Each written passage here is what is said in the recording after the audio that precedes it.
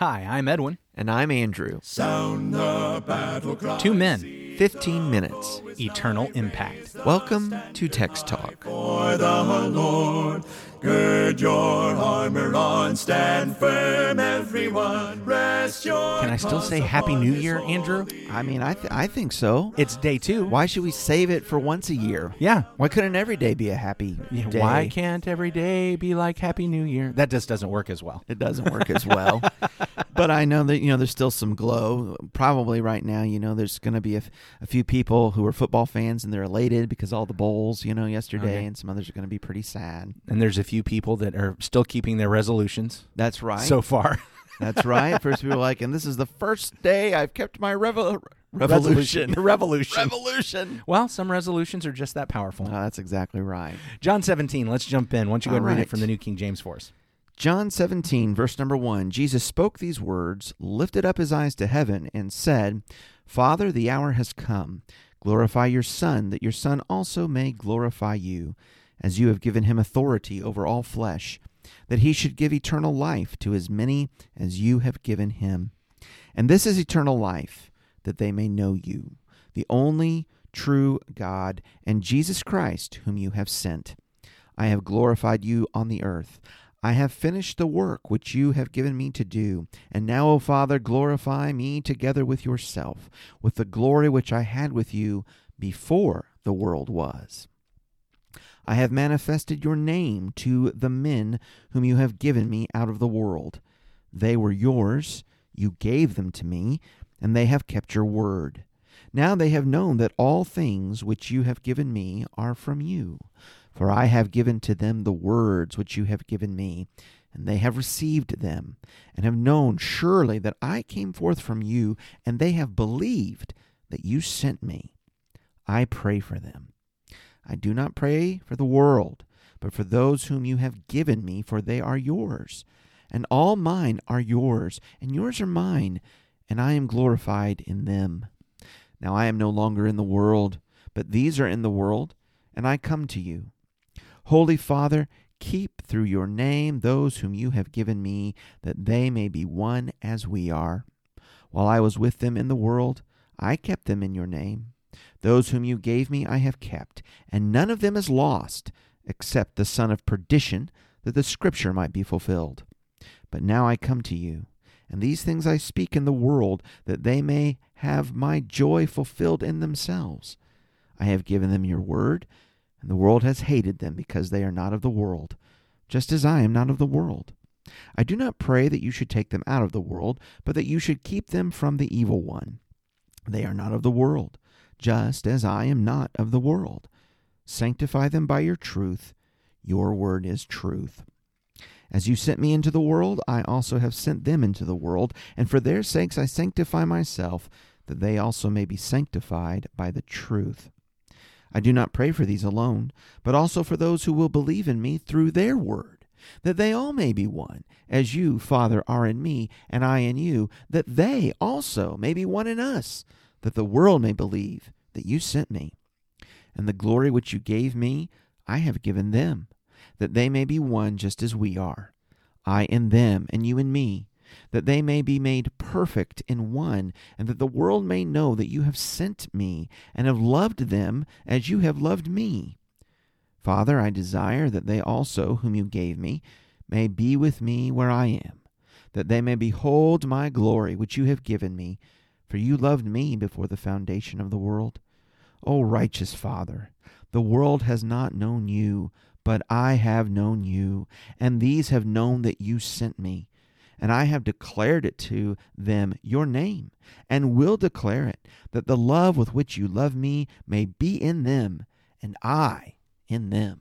As you highlighted yesterday, I think after we finished reading, here at the end, we get to this notion of unity, wanting oneness among the brethren, not just the apostles at that time. He shifts from praying, hey, I'm praying for these fellows right here, not for everyone, but then he moves to, now I'm praying not just for these fellows sitting around the table, but for all who will believe in me through their name. That means he prays for you and me.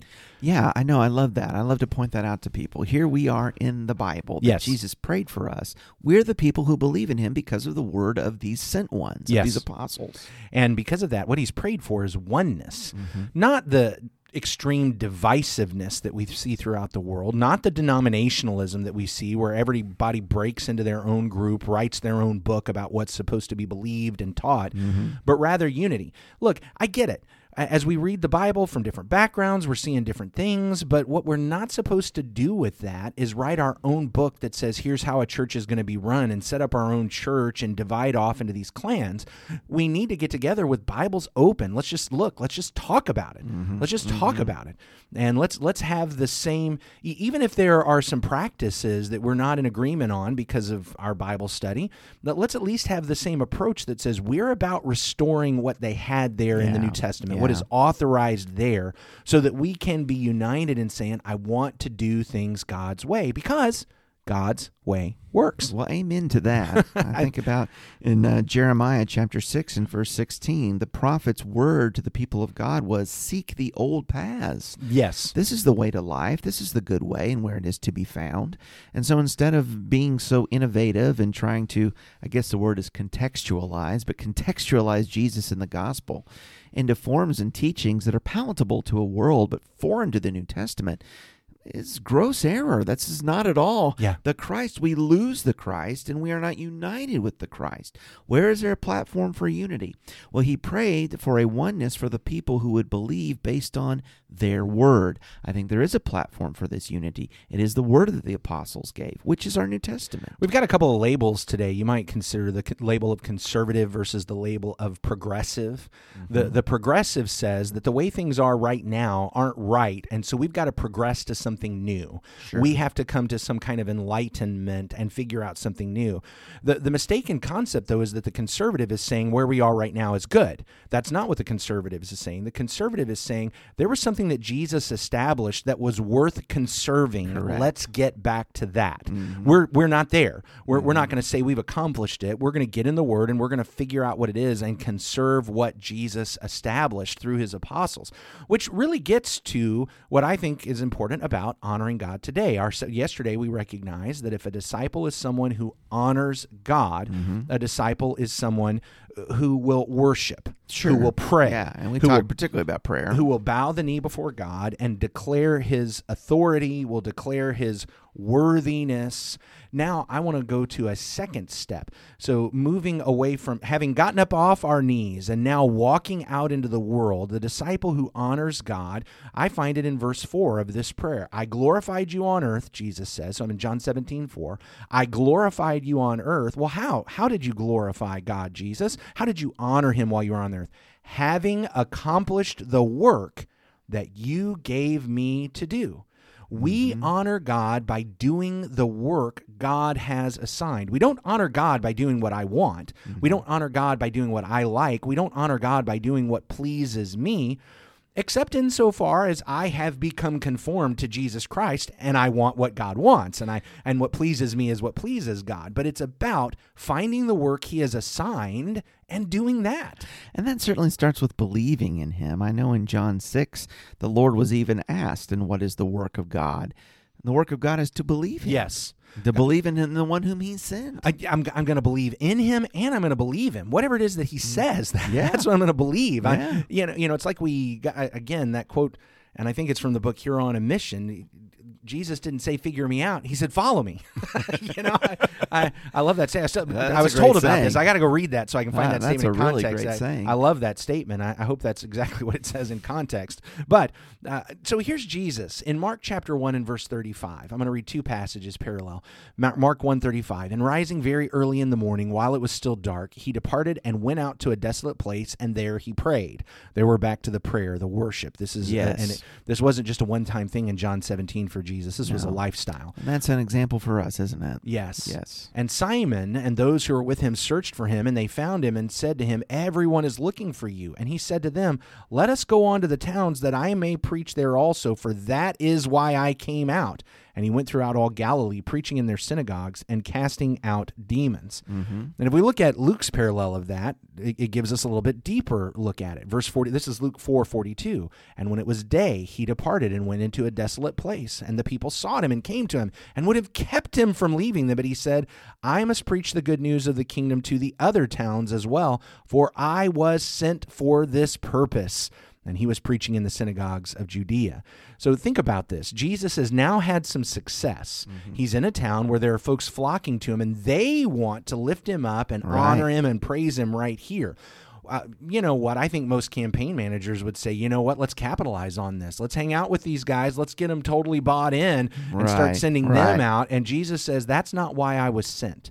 I was sent for a purpose. And so I'm now going to go to the next town, and I'm going to preach the gospel there as well. And then I'm going to go to the next town and preach the gospel there as well. God had a work for Jesus. Jesus says that I'm going to do that work. I love that. Here he is recognizing his purpose. And for those who had an idea that, well, Jesus was a carpenter who started doing some preaching. No, he was a preacher that did some carpentry. Yes. His purpose was to take this gospel to the people and to be the Messiah. Well, I like that. Think about us as disciples.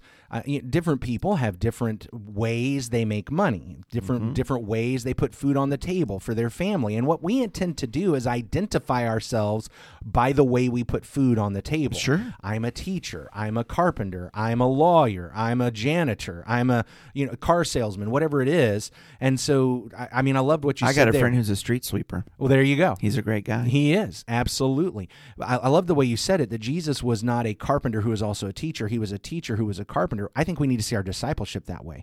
I'm not a janitor who's also a disciple. I'm not a doctor who's also a disciple.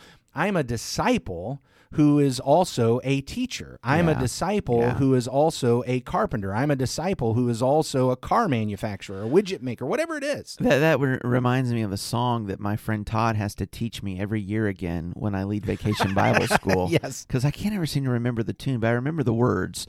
Whatever I will be when I grow up, I'll be a Christian first when I grow up. Yes, I remember that song. I'm going to be a Christian. I'm going to be a follower of Jesus. I'm going to be a disciple. And what that means is I do the work he has assigned. I think about what it says in 2 Timothy. We're going to talk a little bit more, I'm sure, this week about the word and about keeping the word as part of this. But in 2 Timothy chapter 3, I was just sharing this with a new brother recently. 2 Timothy 3:16, all Scripture is breathed out by God and profitable for teaching, for reproof, for correction, for training in righteousness, that the man of God may be complete, equipped for every good work.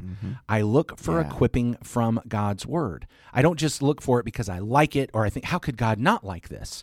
I look for equipping from God's word, which will probably lead us into our next conversation, because the next thing we're going to learn is a disciple honors God by keeping his word. Well, we're doing better at these cliffhangers and trying to get people to come back and listen again tomorrow. Hope that you have a wonderful day today. And, of course, we love to hear from our listeners. You can send us an email, texttalk@christiansmeethere.org, or find us on Facebook and join the discussion at the Text Talk page over there. We're going to close out our time together with a word of prayer. Edwin, would you please lead us? Lord God, thank you so much for letting us be a part of your kingdom, for letting us have a role, for letting us be a part, for giving us jobs to do in order to spread the gospel and draw folks into your family, and help us to know what our work is, what the work of the congregation is, what the work of the disciple is, and then help us to do it with all our might, serving you, not ourselves, seeking your honor and glory and not our own. Lord God, we do love you so much. Thank you for loving us first. It's through your Son, Jesus, we pray. Amen. Amen. Thanks for talking about the text with us today. I'm Edwin Crozier, and I'd like to invite you to join the Christians who meet on Livingston Avenue in Lutz, Florida this Sunday for our Bible classes and worship. You can find out more at christiansmeethere.org. Check out our daily written devotional that goes along with today's episode. You can find a link for it in our show notes. Michael Eldridge sang all 4 parts of our theme song. You can get more from him at acapeldridge.com. Please remember to subscribe, rate, and review Text Talk in your favorite podcast app so others can find it and learn about it more easily. Have a fantastic day. Steady, pass the word along.